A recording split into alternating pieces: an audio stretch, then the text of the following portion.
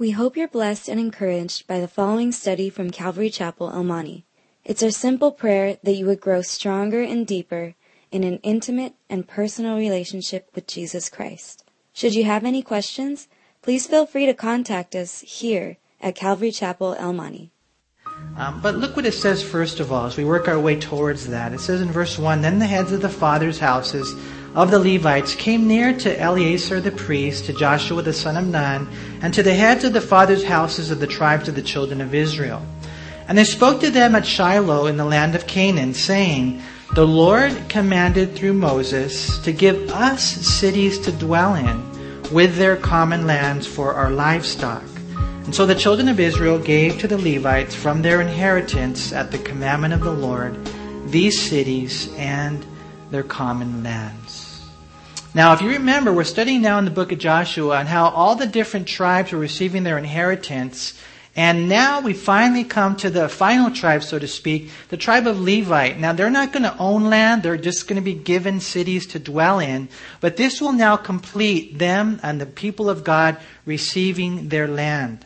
Not the rest of the tribes have recovered their inheritance. The tribe of Levi come forward, and Joshua and the responsible leaders think about this. They give them cities to dwell in.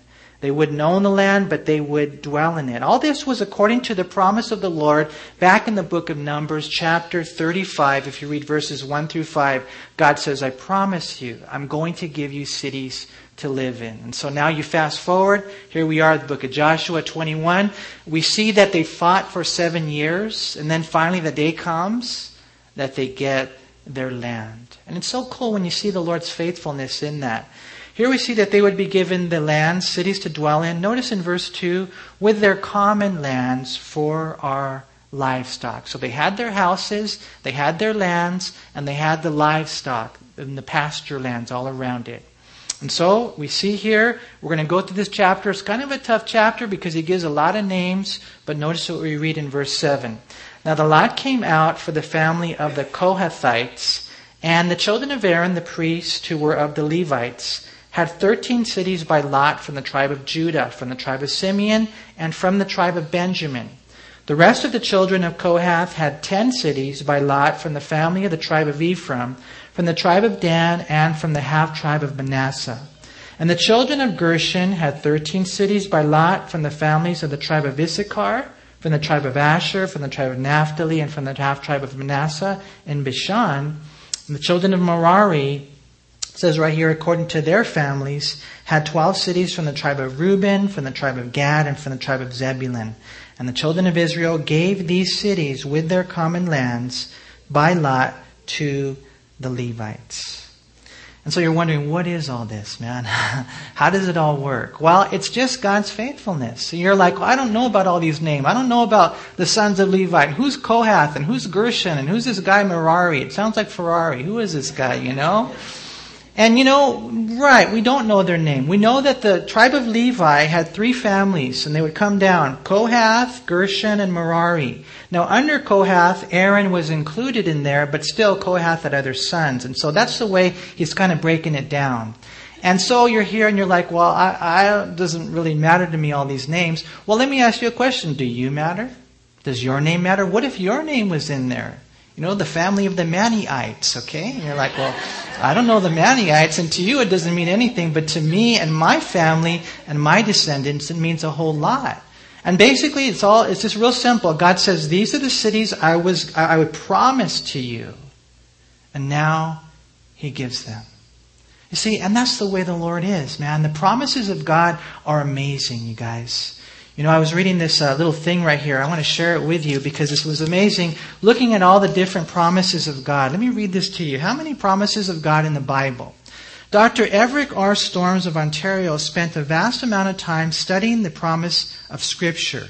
And he wrote this in a magazine. He says, the Holy Scriptures contain a grand total of 8,810 promises. How many? 8,810 promises. He says, how do I know? Well, I counted them. He says, all of my life I've seen various figures quoted as to the number of promises in the Bible. The one most generally given is 30,000. Since this is a round number with 4 zeros in it, I've always been a little suspicious about it. Furthermore, since there are only 31,100 verses in the Bible, it would mean that there's practically one promise in every verse. And so he questioned that. And so what he did was he read his Bible and he counted every single promise. He said this: there are 7,487 promises from God to man. And that's the one you really want to take note of. 7,487 promises from God to man. There are 991 instances of one person making a promise to another person. There are 290 promises from man to God. There's promises from angels. There's even promises from the devil, even though he lied about it, right? 2 promises are made by an evil spirit. 2 are made by God the Father to God the Son. And what he wanted us to point out, though, is that when it comes to this one right here, the 7,487 promises of God, he said they all come to pass. You know, and that's the way it is, you guys, the promises of God. And one day when we're in heaven and we've gone through all these things that we've gone through in life, and maybe we have questions and we're wondering, well, how's it all work out? Even now, for those of you who have been walking in obedience to the Lord, I know this, that you are reaping the benefits of your obedience. If you're walking in disobedience, God's got some other promises too. I'm going to give you a trancazo, right? Some of you here, you've been disciplined by God. Why? Because you just haven't followed Him. But if you follow God and you become that type of man, that type of husband, that type of friend, that type of worker, that type of human being, according to the pages of Scripture, I promise you, God promises you, I will bless your life. Oh, you might not be rich, but you're going to find out that riches don't make you happy.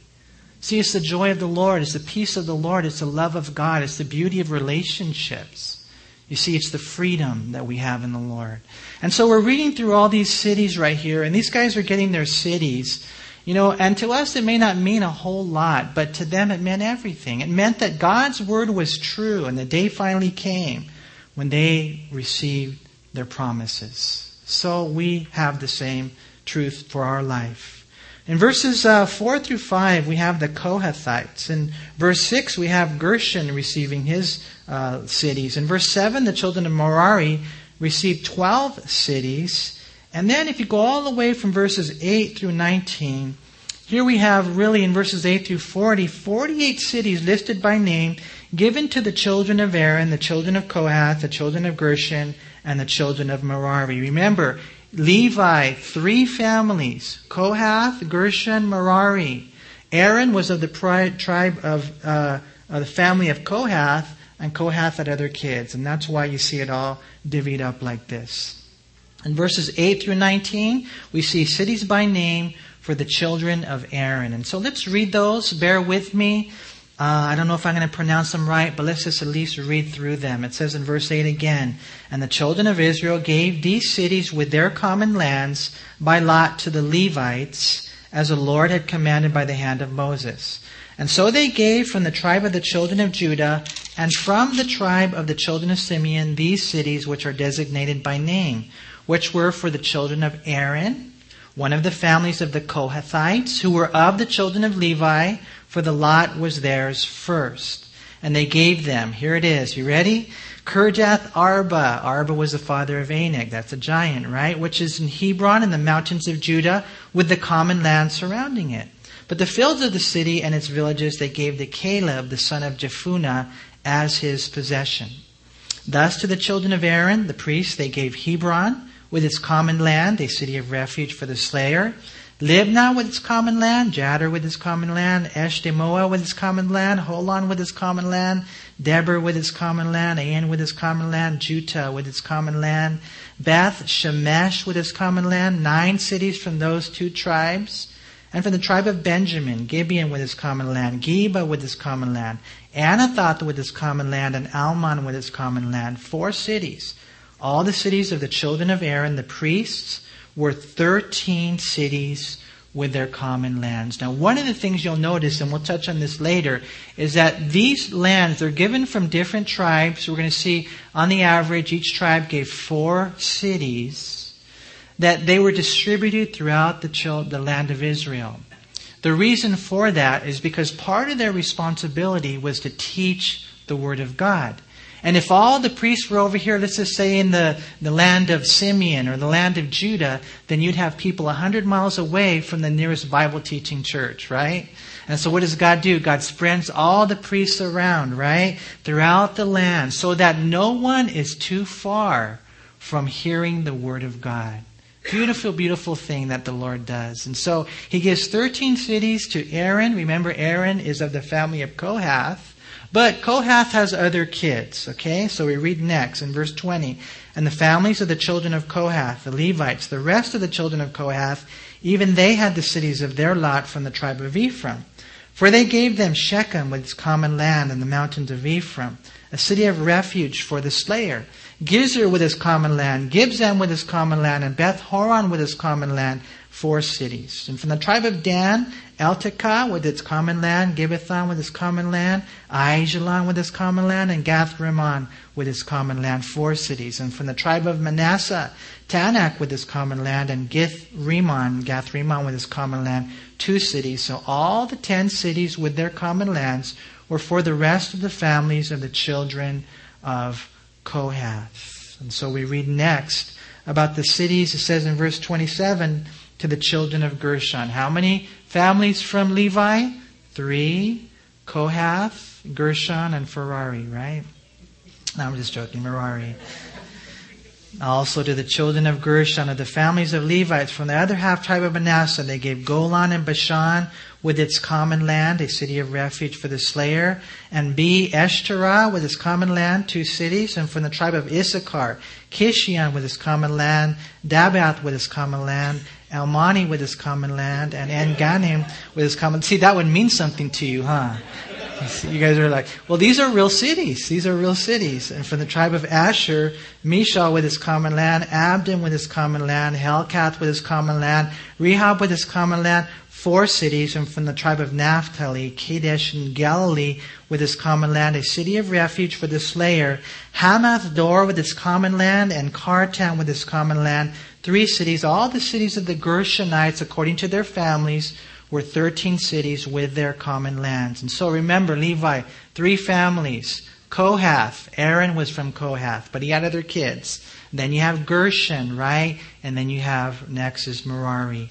It says in verse 34, and to the families of the children of Merari, the rest of the Levites from the tribe of Zebulun, Jokneam with its common land, Karda with its common land, Dimnah with its common land, and Halah with its common land, 4 cities. And from the tribe of Reuben, Bezer with its common land, Jahaz with its common land, Kedemoth with its common land, and Mephaath with its common land, 4 cities.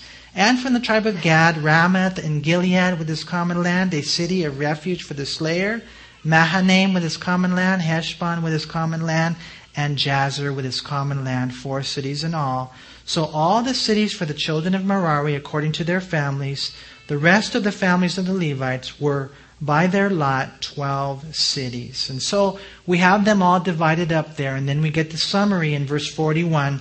All the cities of the Levites within the possession of the children of Israel were 48 cities with their common lands. Every one of these cities had its common land surrounding it. Thus were all these cities.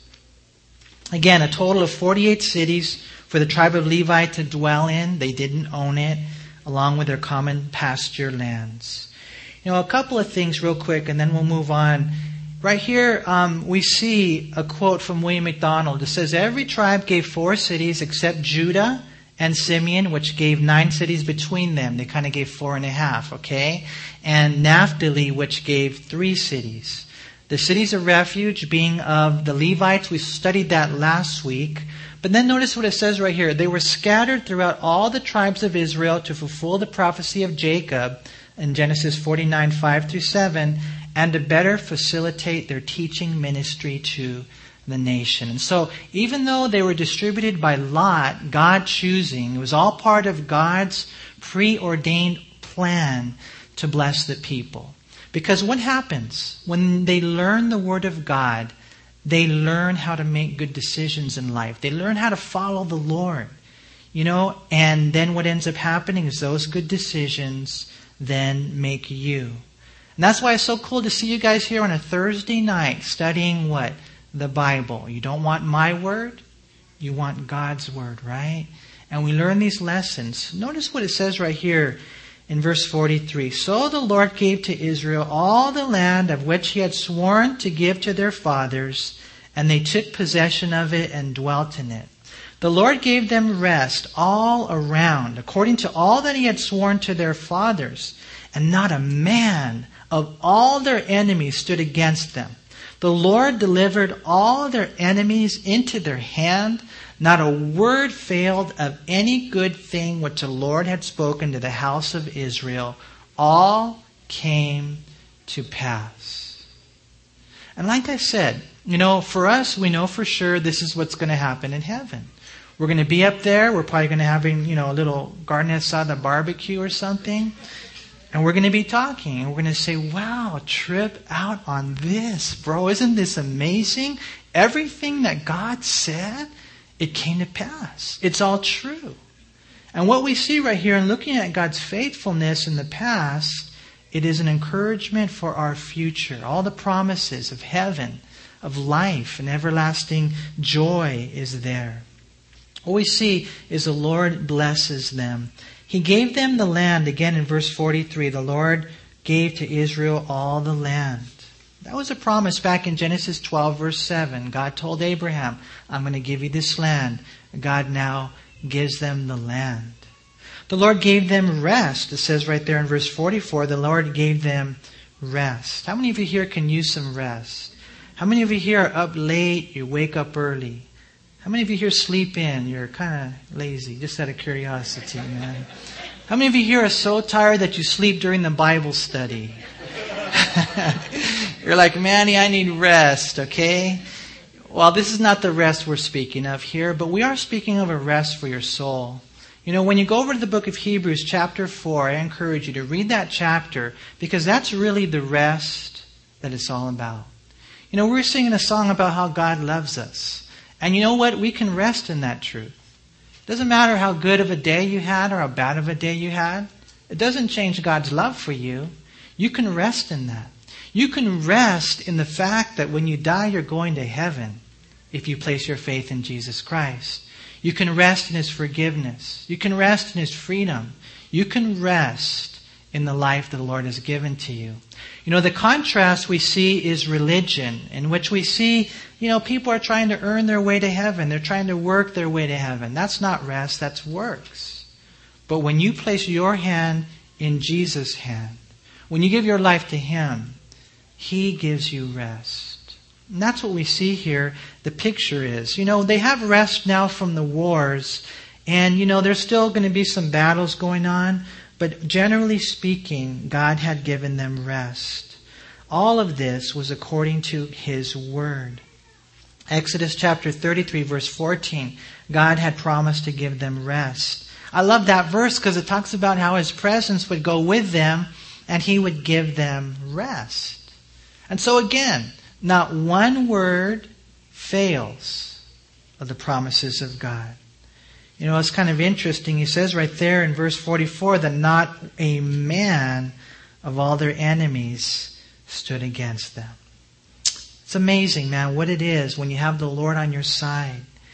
I've seen people struggle with drugs and alcohol and they just can't overcome. I've seen people struggle with anger and, pride, bitterness, messed up relationships.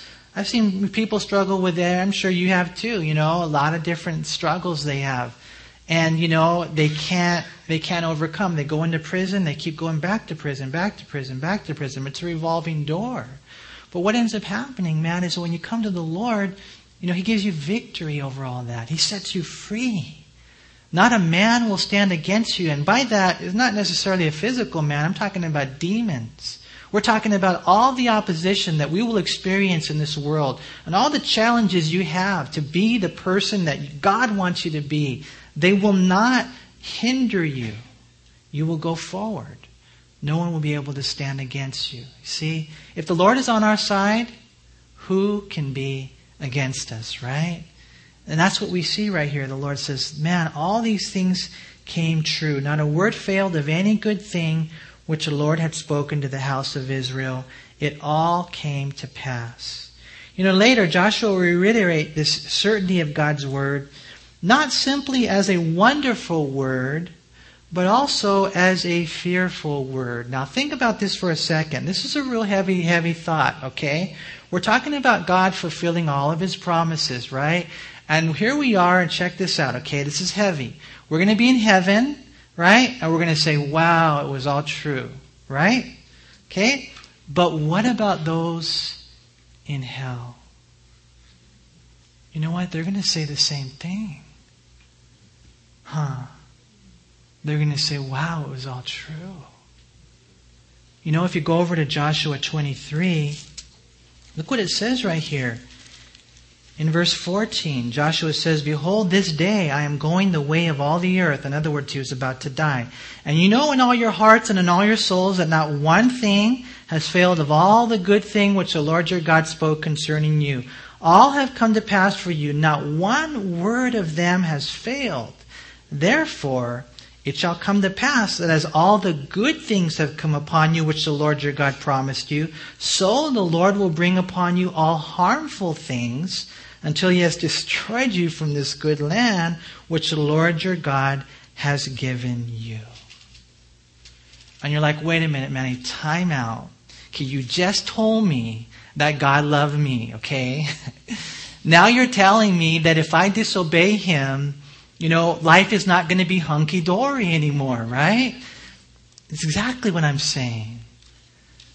God's promises are true. God's word is true. His wonderful words are true. And His words of warning are true. And so that's why we have to understand the power of God's word. It's the laws of the land in which we live life. God will bless obedience. But if you kick against the goads, and God's not going to let you go easy, man, but if you kick against the goads, you're going to suffer the consequences of even forgiven sin. And that's why it's important, you don't have to look back, but just look forward. Okay, say, here we are, Lord, today. Help me from this day forward to live a life of obedience. Not one word of God will ever fail. Even Solomon said that when he dedicated the temple. It says in 1 Kings chapter 8, verses 5 and 6, blessed be the Lord who has given rest to His people Israel, according to all that He promised. There has not failed one word of all His good promise, which He promised through His servant Moses. And that was the day they dedicated the temple. And you're going to see that different things as you go through life. You're going to be able to say the same thing. And so we read in chapter 22 a really, really cool story. Because look what it says in verse 1. It says, then Joshua called the Reubenites, the Gadites, and half the tribe of Manasseh, and said to them, you have kept all that Moses, the servant of the Lord, commanded you, and have obeyed my voice in all that I commanded you. You have not left your brethren these many days up to this day, but have kept the charge of the commandment of the Lord your God. And now the Lord your God has given rest to your brethren, as He promised them. Now therefore return and go to your tents, and go to the land of your possession, which Moses, the servant of the Lord, gave you on the other side of the Jordan. You see, the tribe of Reuben, okay, there's 2.5 tribes. The tribe of Reuben and Gad and half the tribe of Manasseh had been faithful to their Lord and the people in the commitment they made to help their brethren on the west side. Now remember what the way it was, is the Lord had told them, because they said, hey, we like the land over here on the west side of the Jordan, on the east side of the Jordan. And so Moses at first was like, I don't think so. You're on the wrong side of the Jordan. But they worked it out. They said, we'll go in and we'll fight. We'll help them get all their land on the west side of the Jordan. And once we're done, then we'll come back to our land. And so Joshua says right here, you guys now receive an honorable discharge, man. You guys did it. You guys, as brothers, were faithful to your commitment. And I love what Joshua says right there. Notice again in verse 3. You have not left your brethren these many days. If you have an NIV, it says they didn't desert them. They didn't desert their brethren up to this day, but they've kept the charge of the commandment of the Lord their God.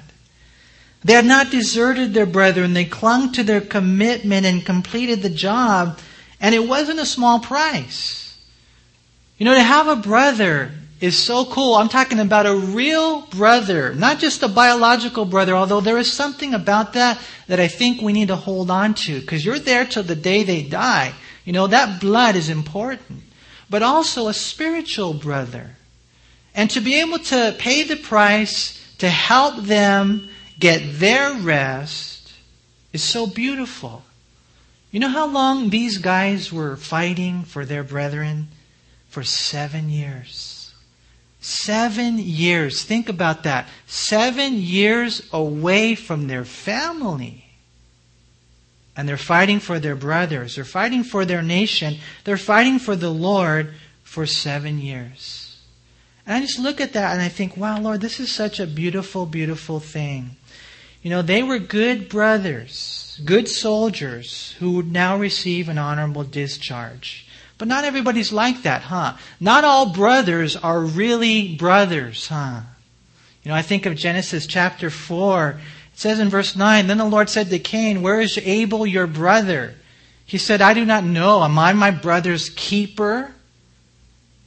A lot of people have that mentality, like, I'm not supposed to be helping them out all the time. But isn't that what a family is? Isn't that what brothers are? Isn't that what sisters are? When they're going through hard time and they need, there they are in the battle and they need help, that we would be there for them. That we wouldn't desert them. That we would cling to our commitment that we've made as part of this family, right? Am I my brother's keeper? Well, to a certain extent we are. Isn't that what we are? That's a little bit of what brothers are supposed to do. We're not their saviors, but we are their brothers. It's true physically. It's true spiritually. We know this is where these 2.5 tribes, had victory. And Moses commended them for it. He now releases them, Joshua, and he does so as any wise and loving leader would. He now sends them away with a word of warning. Notice in verse 5, it says, But take careful heed to do the commandment and the law which Moses, the servant of the Lord, commanded you, to love the Lord your God, to walk in all His ways, to keep His commandments, to hold fast to Him, and to serve Him with all your heart, with all your soul. And so Joshua blessed them and sent them away, and they went to their tents. You have to forgive me for making this illustration, but I think about one day when we got to kind of let our kids go. When they move out of the house. It should never happen, huh? No, it should. We know it's got to happen, And the kids got to go out, and you're like, man, what words of wisdom will you tell them? Seriously, what are you going to tell them? Don't tell them, hey, you can't come back. Don't say stuff like that, I'm sure you're going to tell them you're welcome here anytime. You can come over. Just, don't wash your clothes here. Stuff like that, right? No, but the one word that we'll tell them is to love the Lord, right? To walk in His ways, to live a life of obedience. I can't imagine. I know I'm going to have that conversation one day if the Lord tarries. And that's what I'll share with my daughter. I'll share with her, you got to love the Lord. That's what I'll share with my son. Out of everything else, it doesn't matter if you're rich. It doesn't matter if you have, a big mansion or you own a house. It doesn't matter if you're successful in the eyes of the world. That doesn't really matter, son. That doesn't really matter, sweetheart. What matters is that you love the Lord. And you walk in His ways. And you cling to Him. Because we know, as caring leaders, so to speak, that that's what it's all about. And that's what Joshua shares with them. He says it in such a beautiful way. He tells them to live a life, to have a heart of love and obedience to the Lord their God. He says to them, be very careful to do this, to walk in God's ways, keeping His commandments, holding firmly to Him, serving God with all their heart and all their soul. Because we know that out in the world, there is great temptation, Isn't there?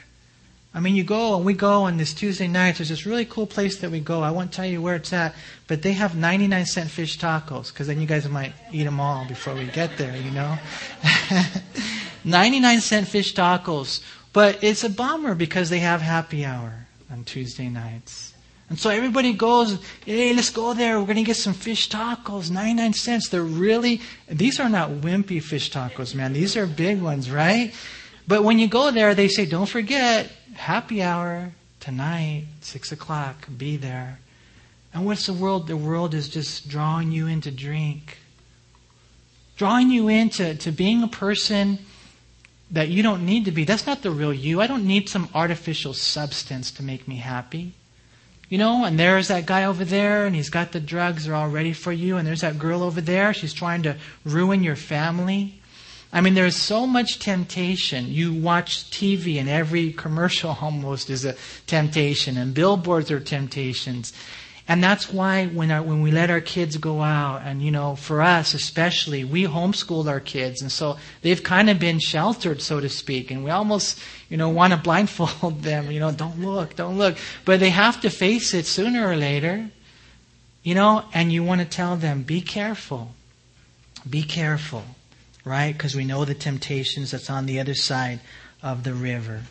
And so these guys, it's kind of cool.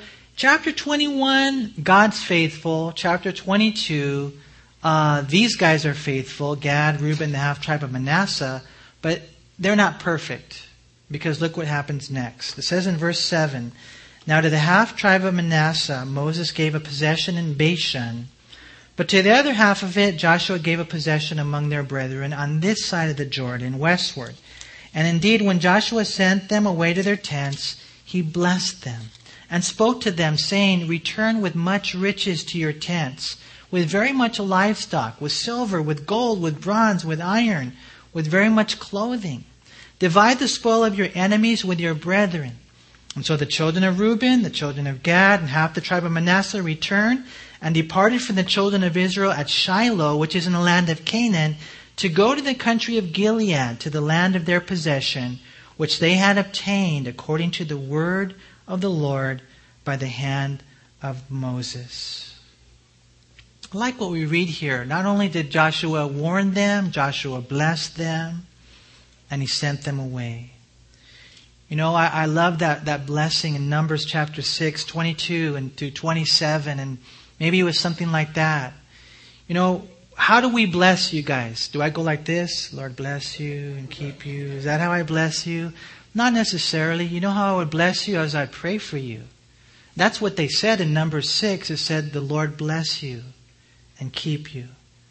The Lord make His face shine upon you and be gracious to you. The Lord lift up His countenance upon you and give you peace. Now we know that was the high priestly blessing, but it was something like that. And as I was talking about earlier, sending our kids out with the command to obey the Lord, just love the Lord.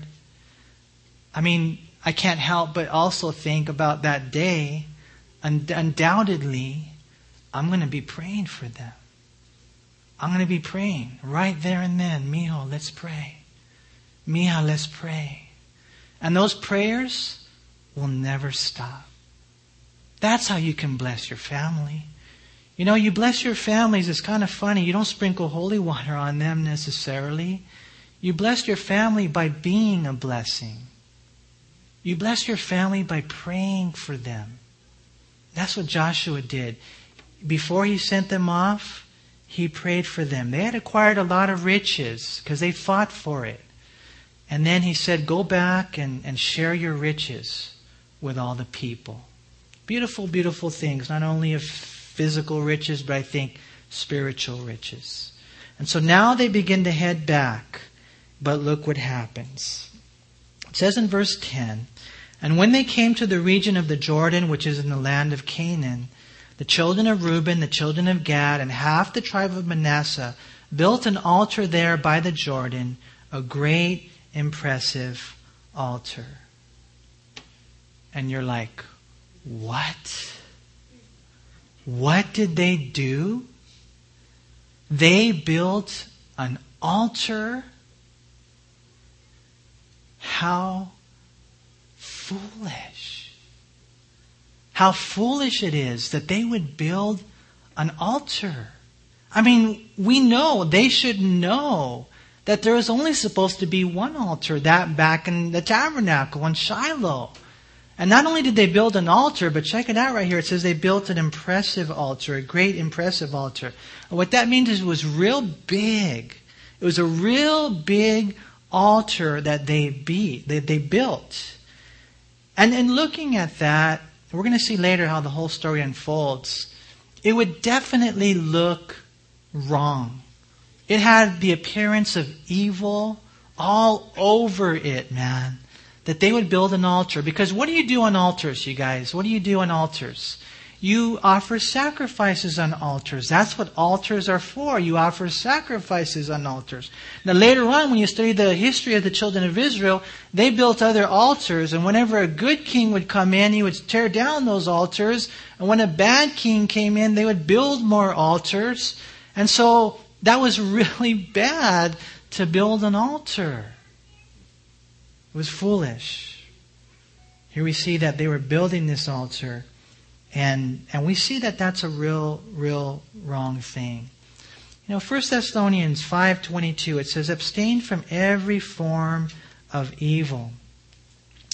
And that's a very important verse for us. Because we're going to see later that they meant well, but they did wrong.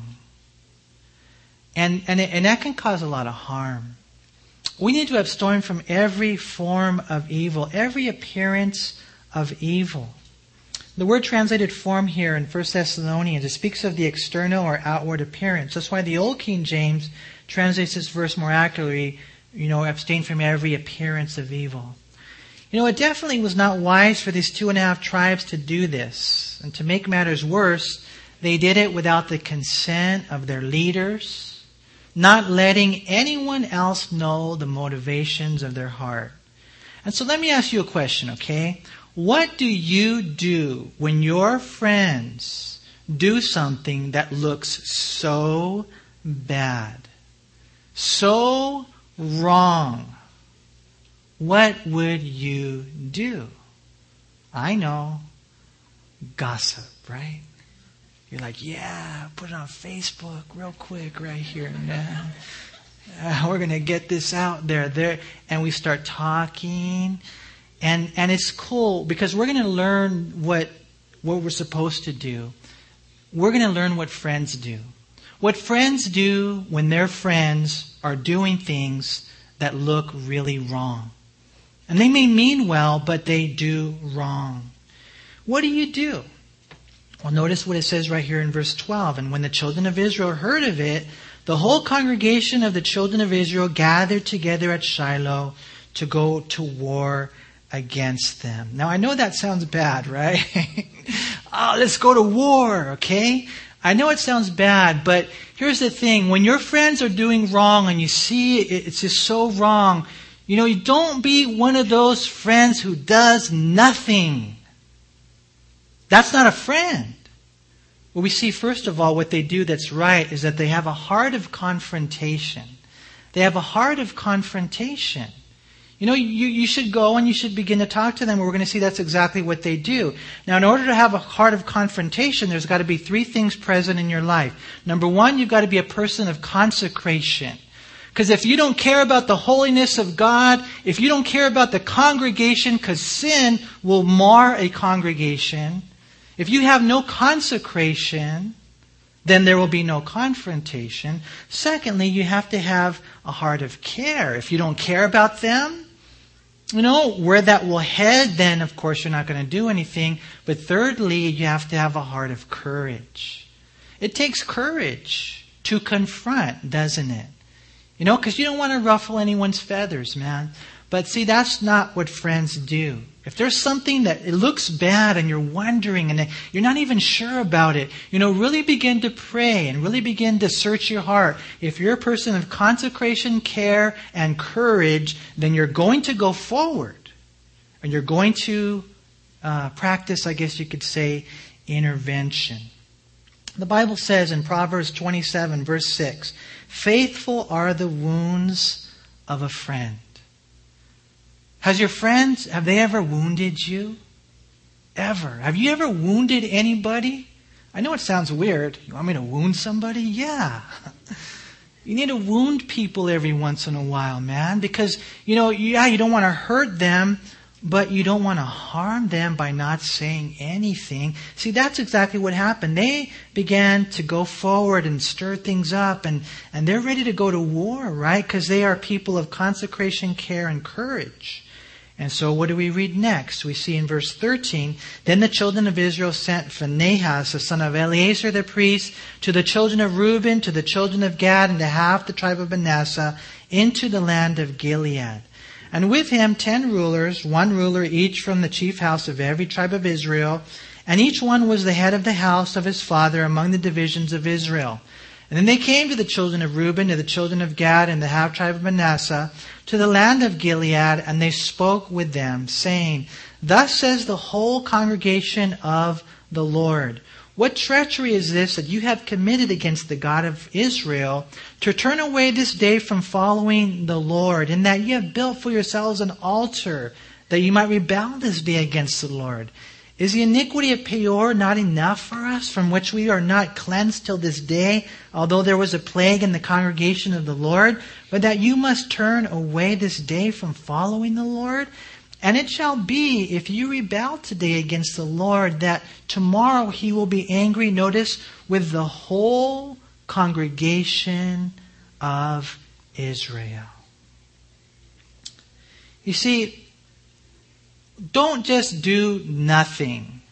Begin to pray and ask God what the approach will be. You see your friend over there and they walk into a bar, and then they walk into a bar the next day, and then they are the next day. What are you going to do? You have to have a heart of, number one, confrontation, but then secondly, you have to have a heart of conversation. A heart for conversation. And that's exactly what Joshua and the leaders do. Eleazar, Phinehas, the leaders do. They go and they talk.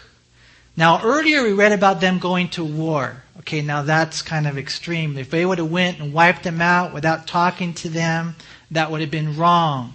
But they came and they began to speak. What are you guys doing? This is what it looks like, and it's very wrong. I need to warn you about things like this. What ends up happening? You remember the situation there in Baal of Peor when the Moabite woman came down and they seduced the men. They slept with them sexually. They committed idolatry. 24,000 people died. And you warned them. You begin to talk with them, right? The children of Israel sent them and they spoke with them. Now we know Israel was consecrated to God and that they were ready to fight and to cut out the cancer if necessary. Right? But before they took those types of measures, they talked with them. They did some investigation and they were willing to reason with them. And then we need to have the same heart. Some of you guys, if I could just say as a quick side note, you need to do that with your kids. Talk to them. You're like, what for? Because, man, you want to find out where they're at, what's going on in their life, what their motivation really was. Anyways, we look at this right here and we see Proverbs 18:13. He who answers a matter before he hears it, it is folly and shame to him. And that's why you can't make judgments. You see something, it doesn't look good, you're going to step in, but you're not going to make a judgment yet. Not until you talk to the individual. It turns out that individual that went in that bar 3 days in a row went looking for their father. And you're like, oh. Right? You need to talk with them. You need to find out what's going on. We see in verse 13 one last thing that we need to do. Whenever we see a situation like this, in verse 13, we already got that. We need to move on to the next step in verse 19. Nevertheless, if the land of your possession is unclean, then cross over the land of the possession of the Lord, where the Lord's tabernacle stands, and take possession among us. But do not rebel against the Lord, nor rebel against us by building yourselves an altar besides the altar of the Lord our God. Did not Achan the son of Zerah commit a trespass in the accursed thing, and wrath fell on all the congregation of Israel? And that man did not perish alone in his iniquity.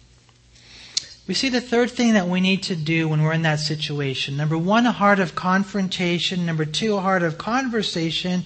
And then number three, a heart to help them. Because what they say to them is they say, okay, you guys, maybe there's something wrong with what's going on over there where you're at on the east side. I tell you what, why don't you come back and live with us? Even though we've already got our lands and everything, I'll tell you what, you can come and live with us. And we'll help you out. You see, and that's kind of the way it works, you know. Some people, they're real good at pointing out problems, but not at offering solutions. And what friends do is they're there to help each other, you guys. And that's a pretty amazing thing. You know, they had just gotten their land. I'm sure they were all really excited about it. But now they were willing to make the sacrifice if necessary. You can come over and we'll take you in. We'll absorb you. We'll help you. We'll work this out together. You see, and that's what friends do. You know, when looking at this right here, it's cool. You know, Eliezer, he points out again the warnings in verse 20 about Achan, about how he, you know, sinned and just how it affected everyone. The children of Israel died. 36 soldiers died. His family died. And so he goes and God does a work. And so he comes, he converses with them, and then we read in closing the way that these guys responded. In verse 21, and so the children of Reuben, the children of Gad, and half the tribe of Manasseh answered and said to the heads of the divisions of Israel, the Lord God of gods, the Lord God of gods, He knows, and let Israel itself know. If it is in rebellion or if in treachery against the Lord, do not save us this day. If we have built ourselves an altar to turn from following the Lord, or if to offer on it burnt offerings or grain offerings, or if to offer peace offerings on it, let the Lord Himself require an account. But in fact, we have done it for fear. They did it for fear. Why? Because the Bible says the fear of man, it brings a snare, huh? Proverbs 29:25. That's why they did it. They were afraid. They didn't fear God, they feared man, right?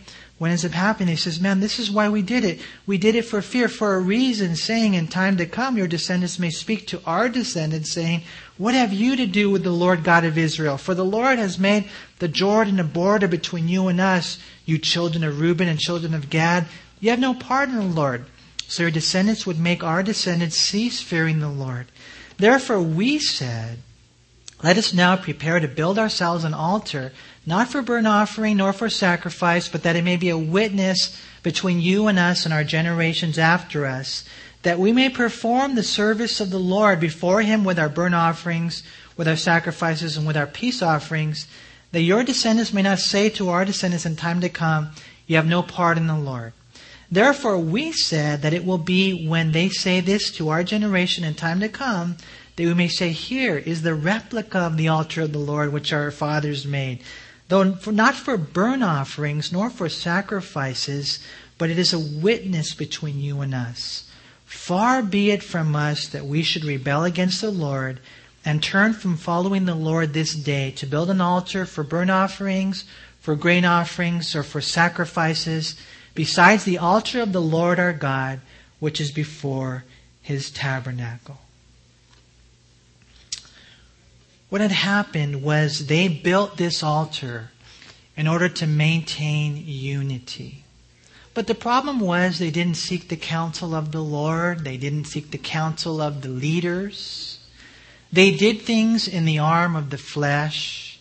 They meant well, but they did wrong. If you read Psalm 133, we don't have time to go there, but the whole chapter, it's a real long chapter, 3 verses. If you read that chapter, man, it's about how unity comes from above.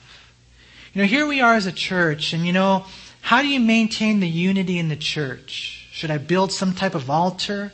You know, is it something that Manny can do? Is it something that man can do? No. Unity is only something that God can do. See, unity comes down from above. I like what Warren Wiersbe said. I think we have a quote here. He says, unity must come down from above, like the oil of running down Aaron's beard and bathing the 12 jewels on the breastplate, or like dew ascending on the mountains. You can manufacture uniformity by manipulating people and exerting pressure, but true unity can only come from God by His Spirit. You see, we don't have to conjure up things. We don't have to threaten people. We just have to let the Lord do the work. Like our brother here, Angel, he's playing the guitar. What does he do? He tunes up to a certain octave, right? And then everyone else tunes up to that same octave, and then we're tuned to each other. See, when we're tuned to the Lord, maintain that unity with Him, then we're going to have the unity with each other. See, they built the altar because they thought that they should do this to maintain unity. They were afraid of man, not of God. And all they really had to do was stay close to the Lord. See? And what we see is that they meant well, but they did not do well. And we can do that, man. I really want to encourage you, because I would venture to say that most of you here mean well. You want to do well. But you don't always do well, huh? I know some of you, man. Right? What's the difference then? We all are motivated by the right thing. What's the difference? Are you following the Lord? Are you praying about things? Are you asking counsel before we spontaneously build some altar? We really have to be led by the Lord. And so in the end, everything works out. We close in verse 30. It says, now when Phinehas, the priest, and the rulers of the congregation, the heads of the divisions of Israel who were with him, heard the words that the children of Reuben, the children of Gad, the children of Manasseh spoke, it pleased them. Then Phinehas, the son of Eleazar, the priest, said to the children of Reuben, the children of Gad, and the children of Manasseh, this day we perceive that the Lord is among us, because you have not committed this treachery against the Lord. Now you have delivered the children of Israel out of the hand of the Lord. And Phinehas, the son of Eleazar, the priests and the rulers, returned from the children of Reuben and the children of Gad, from the land of Gilead to the land of Canaan, to the children of Israel, and brought back word to them. And so the thing pleased the children of Israel, and the children of Israel blessed God. They spoke no more of going against them in battle to destroy the land where the children of Reuben and Gad dwelt. The children of Reuben and the children of Gad called the altar Witness, for it is a witness between us that the Lord is God. And the Lord, kind of in the end, He kind of works everything out, doesn't He? You see, and I think it's important for us to have the same heart. That's what a friend can do. I really want to encourage you guys today to go away with a lot of different promises. But let's just say one is this, that all the promises of God are true. Some of you here, maybe you're not even a Christian. Maybe you don't even know the Lord. I'm going to tell you this right now. God loves you, and God wants you to be part of His family. He sent His Son Jesus to die on a cross for you. And if you turn from your sins and you trust in Jesus, He'll set you free. He'll forgive you. He'll cleanse you. And all the promises of God are true. He'll bless your life. I really want to encourage you to learn that lesson tonight as all the Levites got their land. But one other lesson I think that we learn tonight is to be faithful to your friends. Be a faithful friend. Whether it be Reuben, Gad, and the half-tribe of Manasseh fighting for 7 years so that they could get rest, or the children of Israel coming back and confronting what looked to be very evil. See, friends will really make a difference in your life. I read this Chinese proverb. It says, life is partly what we make it and partly what it is made by the friends that we choose. So we need to choose good friends and we need to be good friends. I'll close with this one story. Have you guys ever heard of Sam Rayburn? Have you guys ever heard of him? You're like, yeah, I work with him. No, it's a different Sam Rayburn, okay? Mr. Sam Rayburn, he was Speaker of the United States House of Representatives. He was Speaker longer than any other man in history, and you're probably going to find out why. There's a story about him that reveals the kind of man he was. What happened was the teenage daughter of a friend of his died suddenly one night. And so early the next morning, the man heard a knock on his door, and when he opened it, there was Mr. Rayburn standing outside. And so the speaker said, "I just came by to see if I could do anything to help." The father replied in his deep grief, "I don't think there's anything you can do, Mr. Speaker. We're making all the arrangements." "Well," Mr. Rayburn said, "have you had your coffee this morning?" And the man replied that they had not taken time for breakfast. And so Mr. Rayburn said that he could at least make coffee for them. And so while he was there working in the kitchen, the man came in and said, "Mr. Speaker, I thought you were supposed to be having breakfast at the White House this morning."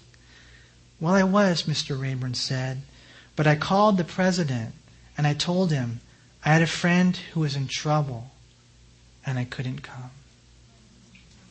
Imagine that, turning down breakfast at the White House. You know, chorizo con huevos, all that kind of stuff. No, imagine that. No, seriously, real story. Why? Because there was a friend in trouble. You know, I know it's hard sometimes, you guys, to intervene, and you always got to make sure you do it with love. Man, don't let the enemy stop you. We need each other, you guys. We really do. We want to point everybody to Jesus Christ and the beautiful, wonderful life that He offers to us. Amen? Father, we thank you so much, Lord, for your love and grace in our life. And Father, I pray, Lord, that you would wash me and just continue to work in every life here. One thing I know, Lord God, only you can do the work. And I pray that you would, Lord. I pray for every single person here, Lord, that right now you would bless them, encourage them, challenge us, Lord God. Show us things in our life that need to change. And give us the power to follow through and to let you be the Lord of our life, to let you be God in our life. We love you and we thank you so much, Lord, knowing that all your promises are true. One day we, as your kids, we're going to be their home in heaven. We know that your promises are true, Lord. And we long for that day. But in the meantime, Lord, I pray you would touch every one of us, Lord, and strengthen us tonight, Lord. We love you. We thank you. And just with every eye closed, every head bowed, just in case you're here today and you maybe don't know the Lord, and today you want to come to the Lord. You know, today you want to return to the Lord. Today you want to get right with the Lord. Right where you're at, just in case if there's anyone here, would you raise your hand? We're going to pray for you. Thank you, Lord, so much for that beautiful hand that's gone up. Anyone else? Thank you, Lord, so much. Just in case, man, you know, you could maybe be coming to church and not really be right. Today's the day. Tonight's the night to get right. Thank you so much, Lord, for the hands that have gone up. Anyone else? Father, I love you. I thank you, Lord, for your love for us. I thank you, you're a God who gives us rest. You did the work. You died on the cross. And your love, it never changes, Lord. And so I pray tonight by the power of the Holy Spirit, Lord, that all those who raise their hands, and just all of us here today, Lord, would experience a new life and power and anointing. Because you give us your word, Lord, and then I really do believe you want us to go and to live your word out. We love you, Lord. We thank you so much for tonight, for meeting us here. I pray in Jesus' name. Amen. Amen. Let's all stand. For those of you who raise your hand afterwards. We hope you were encouraged by this study. If you have any questions, please call us at Calvary Chapel El Monte at air code 626-454-3414. Remember that Jesus loves you.